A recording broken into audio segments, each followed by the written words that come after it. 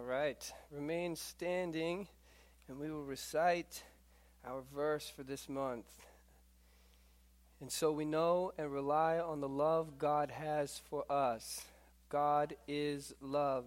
Whoever lives in love lives in God and God in them. 1 John 4:16. Give yourselves a hand for that. If you haven't already, the verse for next month is in the back. Make sure on your way out you grab one of those so that we can get a head start on next week.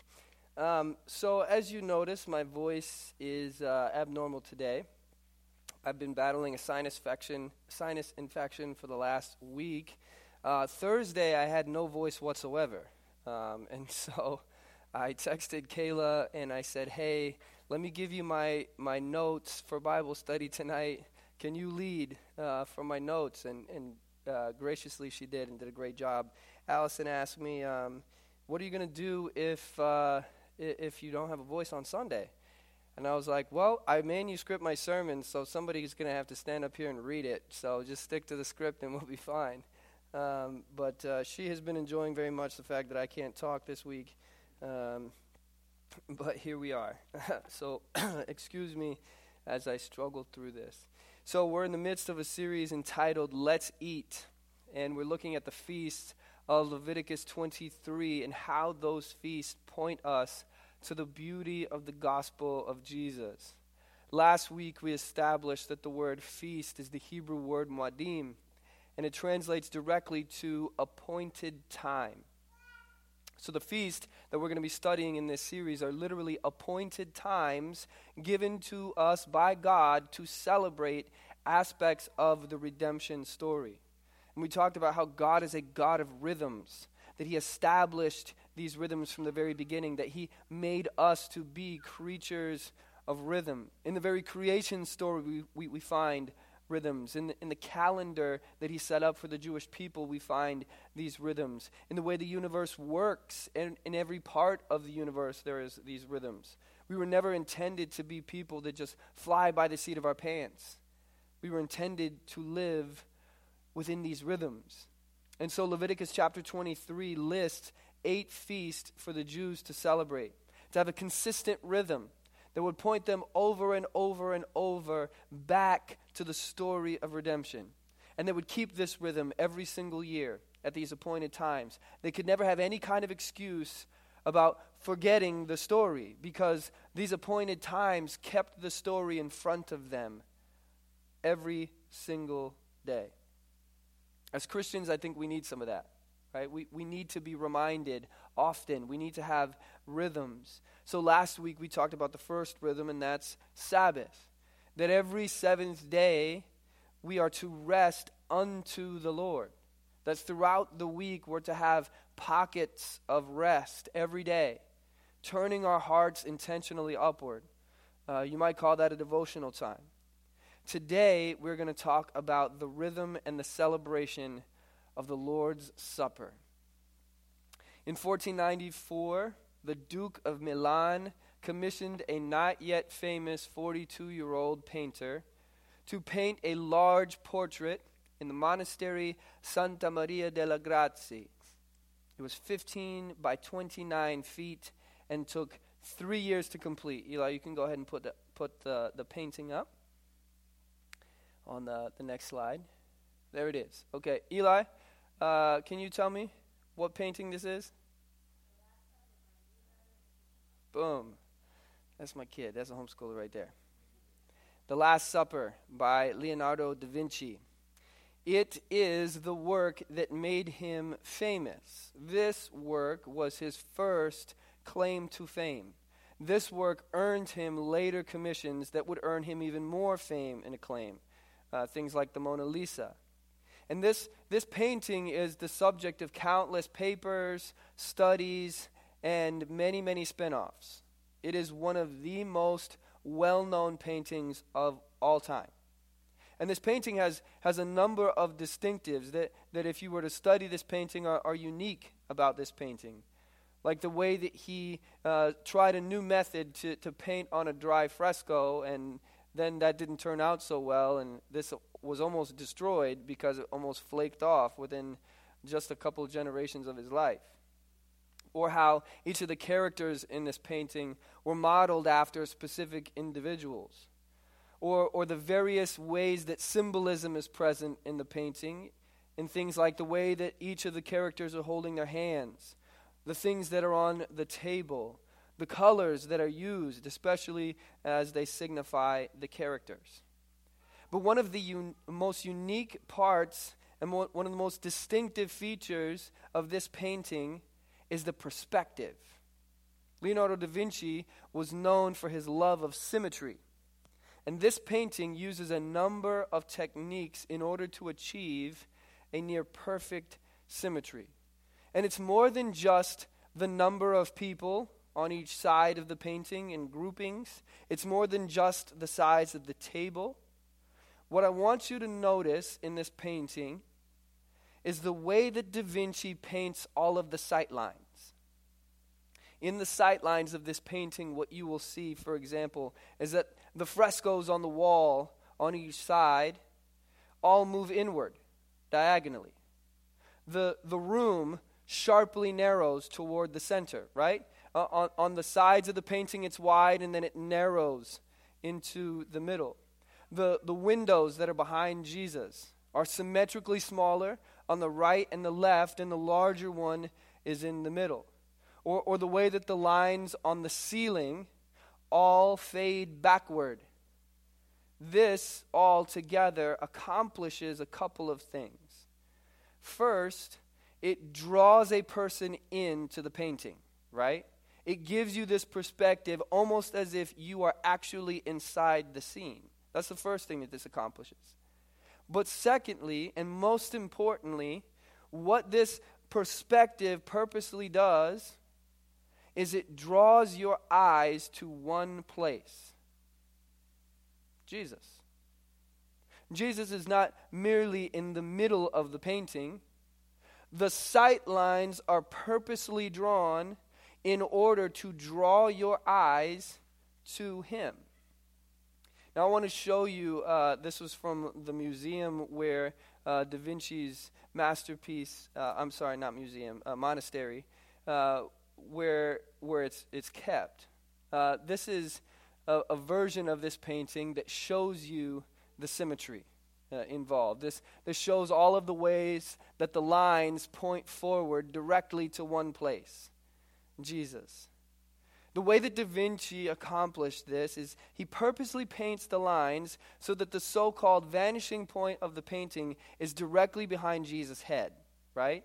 So when you look at this painting, your eyes are purposely drawn to Jesus. Now here's what's cool. Da Vinci used an ingenious method in order to achieve such perfect symmetry. At the very beginning, what he did was he took a hammer and a nail and he put it in the wall directly where the center of Jesus' head was going to be. Then he took strings and he tied those strings around that nail, and he pulled them in the various directions where you see those lines. He pulled those strings along those directions to mark the ends of the tables, the floor lines, the ceiling lines, and edges, right?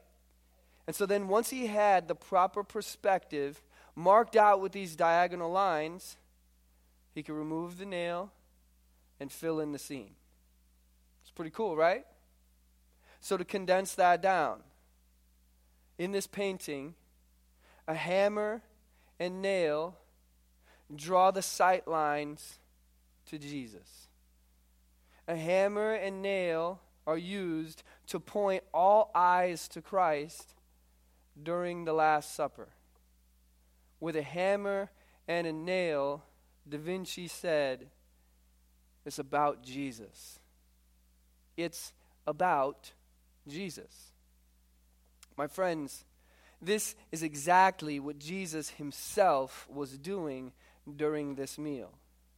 Jesus was about to have a hammer and nails draw all the sight lines of this meal to himself. Now, what is incorrect about this meal is that it is called the Last Supper, because it's not the Last Supper at all. As a matter of fact, my son asked me this question a couple weeks ago. He said, why is it called the Last Supper? That's actually not a very good way to describe it. The more accurate way to describe this is the First Supper. Because what we're going to see today is that this is the fulfillment of everything that the Passover symbolized. And it lays to rest the old covenant. But it was also the establishment of a new symbol, of a new covenant. And so this was the beginning of a new practice. This was the first Lord's Supper. And so, like Da Vinci, today I'm going to show you how the sight lines of this meal point to Jesus because of a hammer and nails. We're going to skip past me comparing myself to Da Vinci, and we're going to start with the Passover. So turn in your Bibles to Exodus chapter 12. Exodus chapter 12, verses 1 through 13. If you don't have a Bible, the words will be behind me on the screen. Exodus chapter 12, verses 1 through 13. The Lord said to Moses and Aaron in the land of Egypt, "This month shall be for you the beginning of months. It shall be the first month of the year for you. Tell all the congregation of Israel that on the 10th day of this month every man shall take a lamb according to their father's houses, a lamb for a household. And if the household is too small for a lamb, then he and his nearest neighbor shall take according to the number of persons. According to what each can eat, you shall make your count for the lamb. Your lamb shall be without blemish, a male a year old.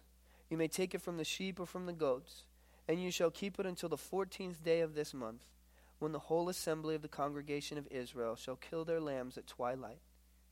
Then they shall take some of the blood and put it on the 2 doorposts and the lintel of the houses in which they eat it. They shall eat the flesh that night, roasted on the fire. With unleavened bread and bitter herbs they shall eat it. Do not eat any of it raw or boiled in water, but roasted, its head with its legs and its inner parts. And you shall let none of it remain until the morning. Anything that remains until the morning you shall burn. In this manner you shall eat it, with your belt fastened, your sandals on your feet, and your staff in your hand. And you shall eat it in haste. It is the Lord's Passover. For I will pass through the land of Egypt that night, and I will strike all the firstborn in the land of Egypt, both man and beast. And on all the gods of Egypt I will execute judgment. I am the Lord. The blood shall be a sign for you on the houses where you are. And when I see the blood, I will pass over you. And no plague will befall you to destroy you when I strike the land of Egypt." So, at this point, the Israelites have been in Egyptian captivity for 400 years. God has heard their cries, and he's come to set them free. He calls Moses from the wilderness and sends him to the Pharaoh with this simple command, "Let my people go." Now, of course, we know Pharaoh ain't trying to hear that. He's got lots and lots of free labor, and he doesn't want to let that go. And there's no way that this exiled member of the Egyptian court is going to come in here and tell him what to do. So God begins to punish the Egyptians with this series of plagues. And every single one of these plagues, by the way, is directly striking down an Egyptian deity. Okay, these weren't random plagues. These are theological shots fired. These are specifically targeted, establishing God as the only true God. But 9 times, Pharaoh refuses to let the people go. And so we come to the climax of the plagues, which is the death of the firstborn. And again, this is not just a random punishment.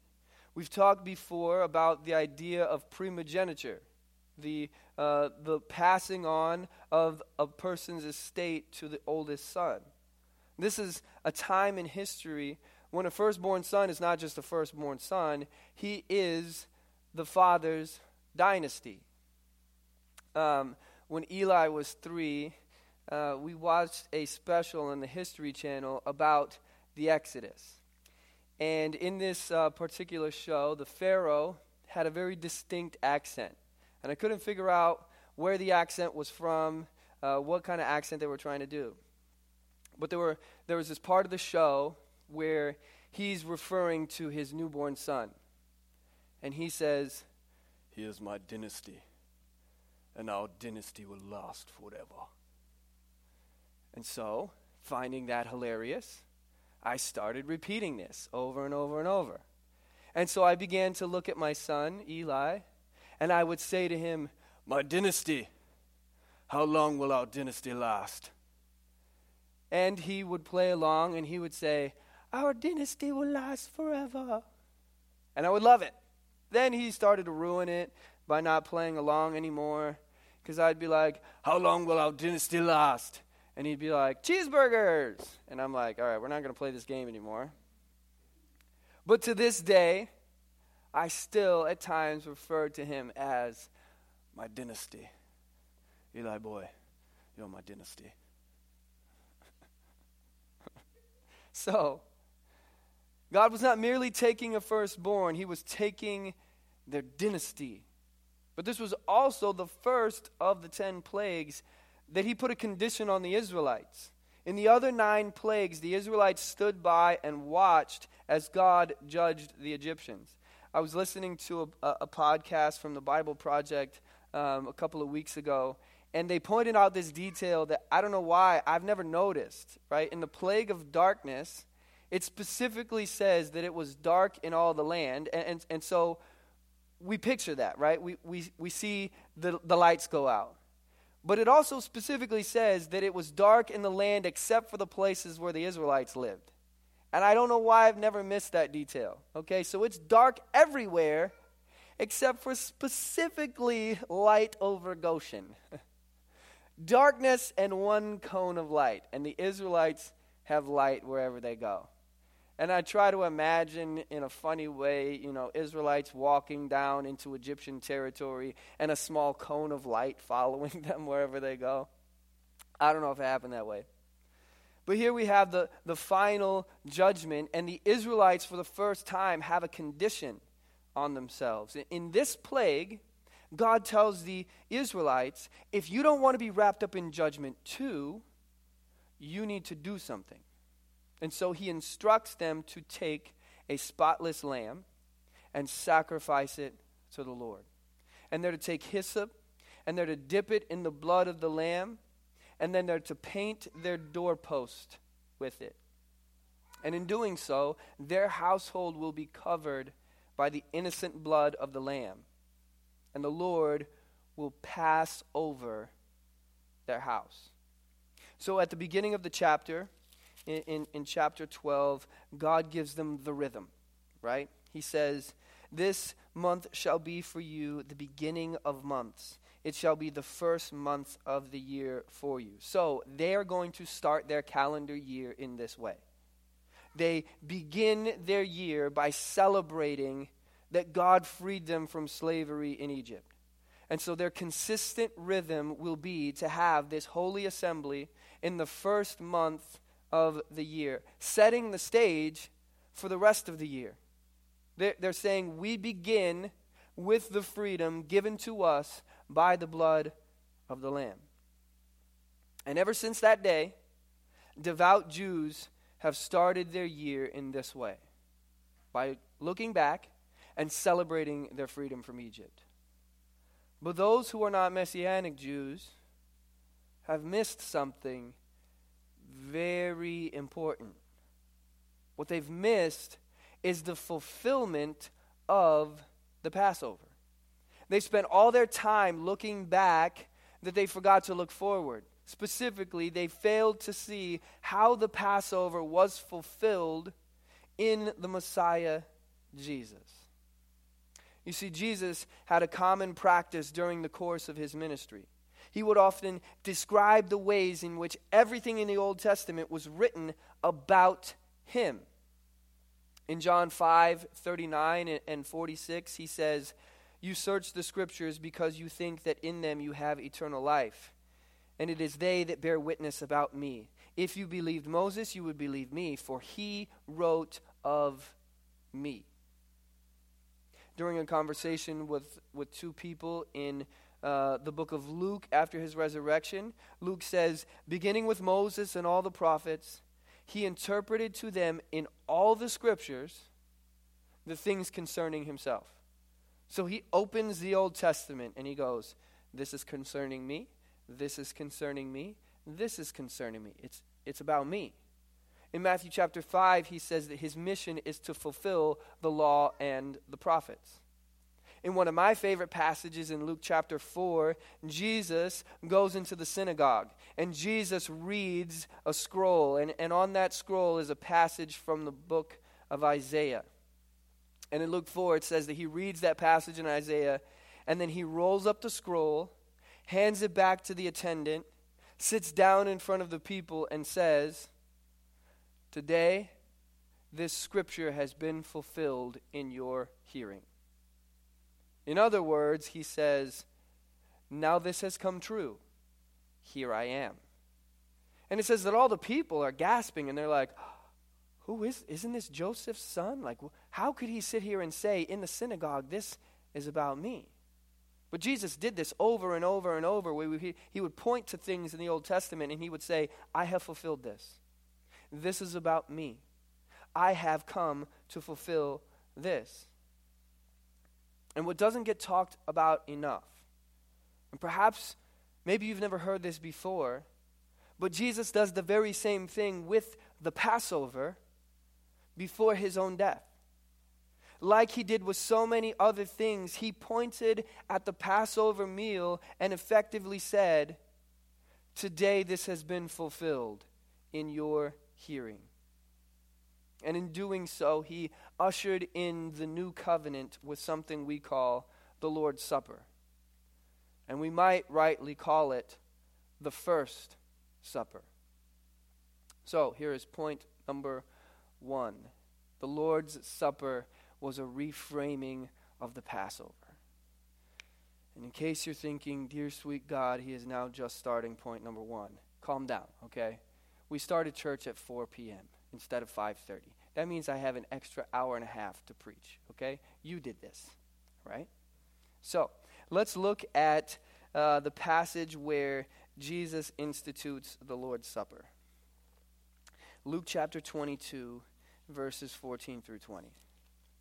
Now, you guys know that with my voice like this, I could never last another hour and a half. So mercy and grace upon you. Luke chapter 22, verses 14 through 20. It says, when the hour came, he reclined at the table, and the apostles with him. Oh my gosh. I found a typo in my Bible. I'm sorry that this has never happened to me before, but here it says he reclined at table instead of the table. Who do I write about this? Who do I send an email to? Okay, here we go. When the hour came, he reclined at table, and the apostles with him. And he said to them, I have earnestly desired to eat this Passover with you before I suffer. For I tell you, I will not eat it until it is fulfilled in the kingdom of God. And he took a cup, and when he had given thanks, he said, take this and divide it among yourselves.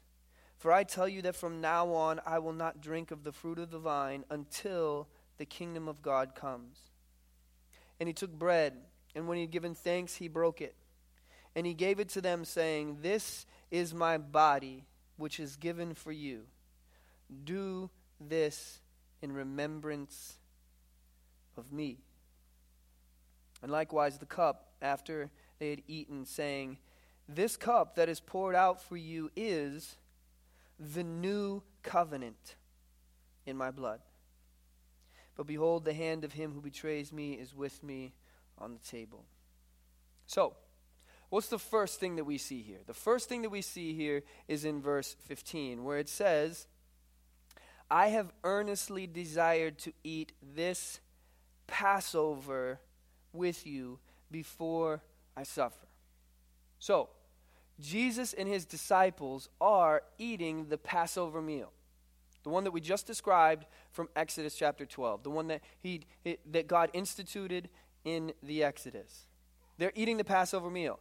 At the appointed time for them to be celebrating being covered by the blood of a spotless lamb to free them from death, Jesus is going to point at this very celebration and tell them, from now on, you are going to celebrate how I have accomplished your redemption. We cannot miss what he commands them to do in their future celebrations of this meal. Because what he commands them radically changes what they are celebrating, what they are commemorating. Again, up to this point, every single time they would eat this meal, they were doing so in remembrance of the Exodus. That's what God commanded them to do, right? Exodus 12:25-27 says, when your children ask you what this Passover is about, you shall say, it is the sacrifice of the Lord's Passover. For he passed over the houses of the people of Israel in Egypt when he struck down the Egyptians, but spared our houses. So it's unmistakable. Right there in the scriptures in Exodus 12, God tells them, eat this meal, and when you do, remember the Exodus. But what does Jesus now say in Luke 22, verse 19? He says, this is my body, which is given for you. Do this in remembrance of me. He says, do this in remembrance of me. Not Egypt. Not the Exodus any longer. Now, when you continue to keep the command to celebrate this meal, you're going to do so remembering something completely different. You're going to do so in remembrance of me. And so here, very clearly, Jesus takes the string and he ties it around the Passover, and then he ties the other end of the string around himself. All eyes on me. And like Da Vinci, he's going to accomplish this via hammer and nails. Jesus is effectively saying, in the past, every year when you would celebrate this meal, in remembrance of Israel being brought out of Egyptian slavery, now I'm going to give you a new focus. Now as often as you eat this supper, you'll do so in remembrance of me, of how I'm going to bring you out of spiritual slavery, of how you are going to be covered by the blood of this lamb. From now on, the celebration will no longer be about God sparing you from the death of your firstborn. It is going to be about God sparing you through the death of his firstborn. After this meal, Jesus is going to be arrested, tried unjustly, found guilty of crimes that he did not commit. And then a hammer and nails are going to take this bloody lamb and fasten him to a cross of wood, covering that wooden cross with his innocent blood. His death is what saves us from the judgment of death.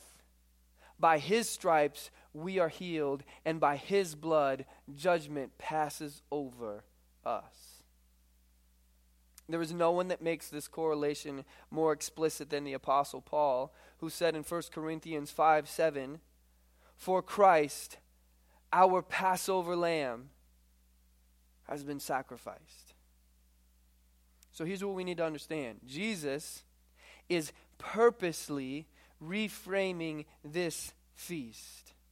Purposely. There's no mistake about it. He is purposely reframing this feast. And he is not only showing that the Passover has been fulfilled, like he has fulfilled so many other things and is about to fulfill even more things, he is also instituting a new celebration. He is saying the Passover is fulfilled, the law and the prophets are fulfilled. Now, here is a brand new covenant. And I'm not just coming up with that on my own, okay? I'm quoting Jesus directly. He says it in verse 20. Likewise, the cup after they had eaten He said, "This is the cup that is poured out for you. It is the new covenant in my blood." This is the new covenant in my blood. I'm replacing the old with the new. I am the only one that has the authority to do that because I am God, is what he's saying. The veil separating man from the Holy of Holies is about to be torn.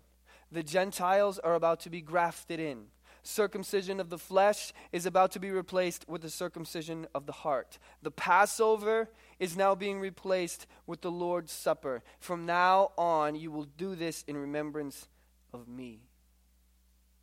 John Bloom from Desiring God puts it this way. He says, "The reason the Lord instituted the Passover was so that the people of Israel would always remember and proclaim their redemption from Egypt. The Lord's Supper was instituted for the same reason, to remember and proclaim the redemption from sin." And so, this is the first supper. The hammer and nails drawing all the sight lines clearly to Jesus. This is the laying to rest of the old covenant and the inception of the new covenant. So for us as new covenant Christians, we don't celebrate the Passover in the same way as the old covenant saints did.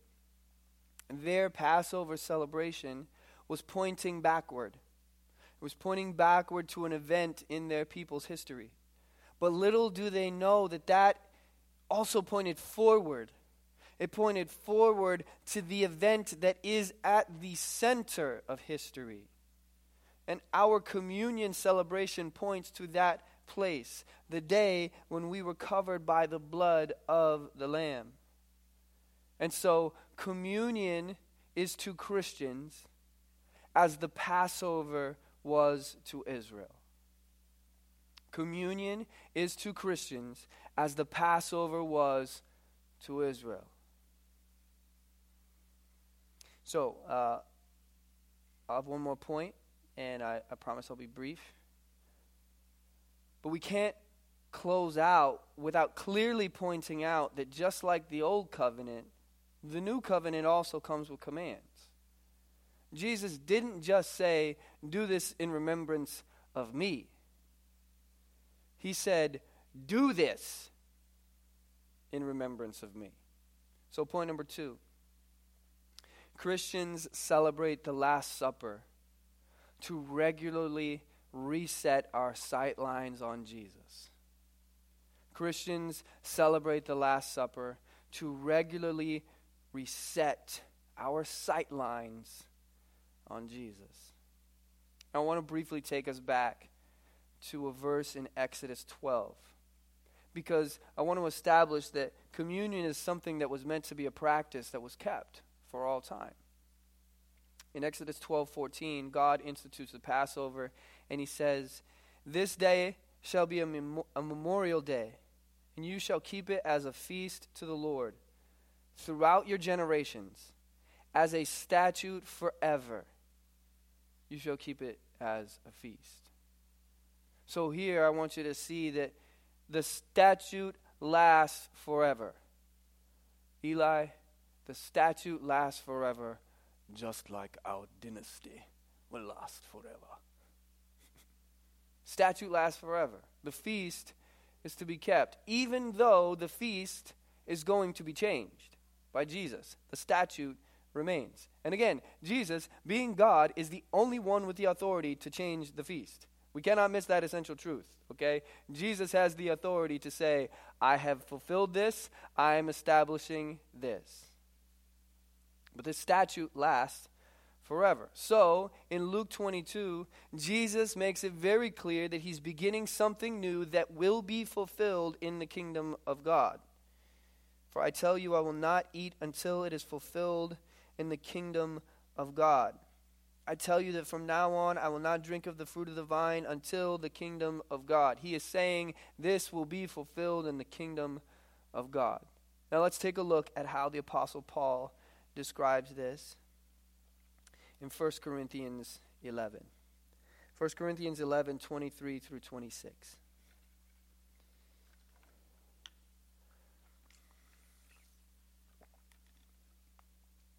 Paul says this: "For I received from the Lord what I also delivered to you, that the Lord Jesus, on the night that he was betrayed, took bread. And when he had given thanks, he broke it and said, 'This is my body, which is for you. Do this in remembrance of me.' In the same way, he also took the cup after supper, saying, 'This cup is the new covenant in my blood. Do this as often as you drink it in remembrance of me. For as often as you eat this bread and drink the cup, you proclaim the Lord's death until he comes.'" Specifically there, I want us to zero in on verse 26 because it tells us the role of the Lord's Supper. Let me read it again. Verse 26, as often as you eat this bread and drink the cup, you proclaim the Lord's death until he comes. In drinking the cup and in eating the bread, you are proclaiming the Lord's death until he comes. It is a proclamation. The Lord's Supper is not only something we do in remembrance, it is also something we do in anticipation. We are remembering what he has done for us, and we are anticipating what he's going to do. We're proclaiming to each other and to the world that the Savior gave us life. The Savior came to save us from our sins, and the Savior is going to come back, and he's going to make all things new. We're proclaiming his death until he comes. We are doing something that speaks the message to proclaim what he has done until he comes back. Now, unlike the Passover, there's not a prescribed time for how often we are to take the Lord's Supper. But we are clearly given the idea that it is to be something that is regular and consistent. So with that thought, I need to take a moment to do some serious business with you. I need to be completely open and transparent with you guys and say, in front of you and on the internet where nothing can ever be deleted, I have been failing you as a pastor in this area. Badly. For a long time, I have not led us in a consistent pattern, rhythm of communion in this church.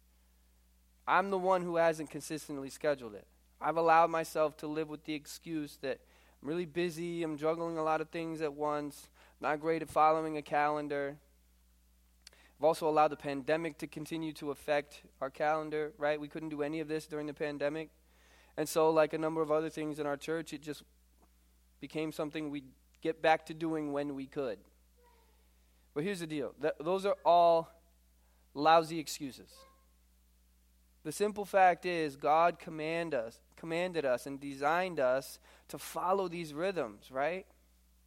And I've done a terrible job of leading this church in the rhythm of communion. And I need to repent before you publicly for that. Passover, as we saw, was a specific calendared thing every single year. Communion isn't given a specific date. And I'm not great with things that aren't given specific dates. Now, some churches choose to do this monthly, some quarterly, some weekly, some daily. But they decide on some kind of rhythm and they do it consistently, right? And I've not done that. And that is a failure of leadership that I need to apologize for and commit to changing in this church. So, I would like for us to begin a rhythm together.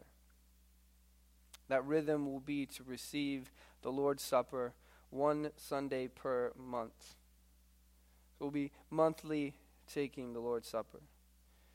I don't know if that's the rhythm that we'll stay with for a long time, but we're at least going to start there. Obviously, we will be doing that today. But before we get to that, there's something else that I would like you to do at home this week. I mentioned at the beginning of the series that each week I want to give you something to do at home during the series. I want to give you something to celebrate at home. So here's what I would like you to do. In the Passover, families would eat a meal celebrating that they had been covered by the blood and saved from judgment. So, this week, at some point, eat a meal together as a family.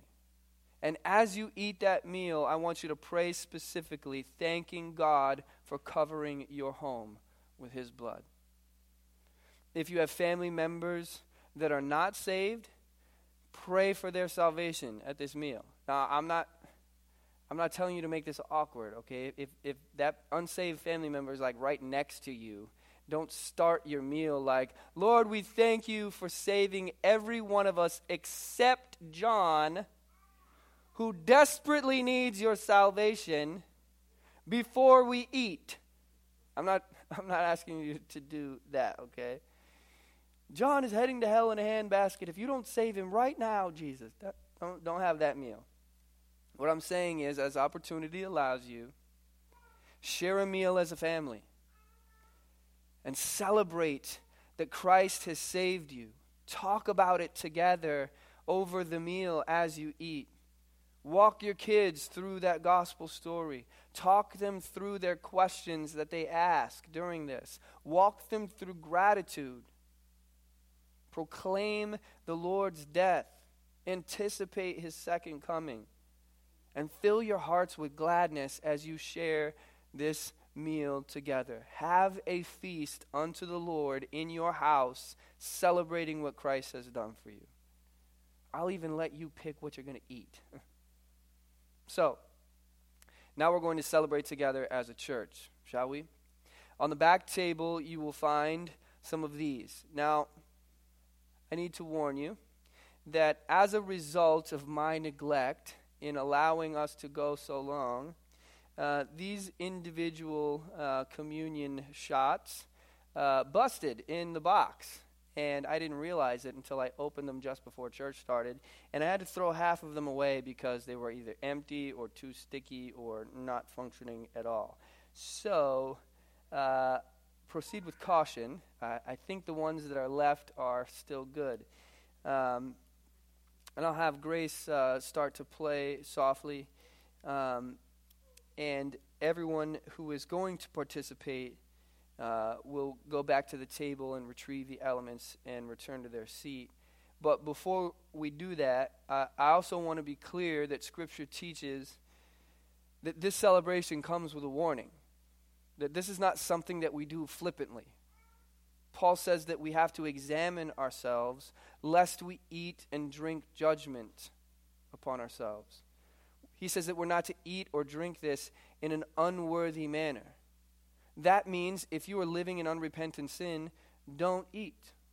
If you are unsaved, don't eat. If you have some kind of conflict that is due to you not making peace, don't eat until you do. And these are not unfair or unreasonable or exclusionary requirements. They're sensible things, right? How much sense does it make to celebrate being covered by the blood if you aren't covered by the blood, right? How much sense does it make to celebrate being freed from sin if you're actively holding on to sin? If you're in those situations and you still take communion, the only reason you would take communion is because you feel like you're supposed to. And if that's the case, well, then that empties it to just being an empty religious ritual. Or maybe you feel like other people will notice and judge you if you don't take it. But if that's the case, then you're just reducing it to a performance. No one is going to judge you for not participating. And if they are judging you for not participating, they shouldn't be participating either. And if they drink in judgment over you, they are eating and drinking judgment upon themselves. Is that clear? So, examine yourself to see whether or not you ought to refrain for now. And if you ought to refrain for now, praise God for that. You're making a wise decision, and you're taking a great step toward repentance in whatever area of life you need to repent. And I encourage you to continue that. take the next steps toward repentance. What better day than today to keep walking down that path? So with those things being said, I'm going to close our sermon in prayer, and then I'll invite you to go back to the table and bring the elements back to your seat. God, thank you so much for the blood of the covenant, for giving us your body and your blood to set us free from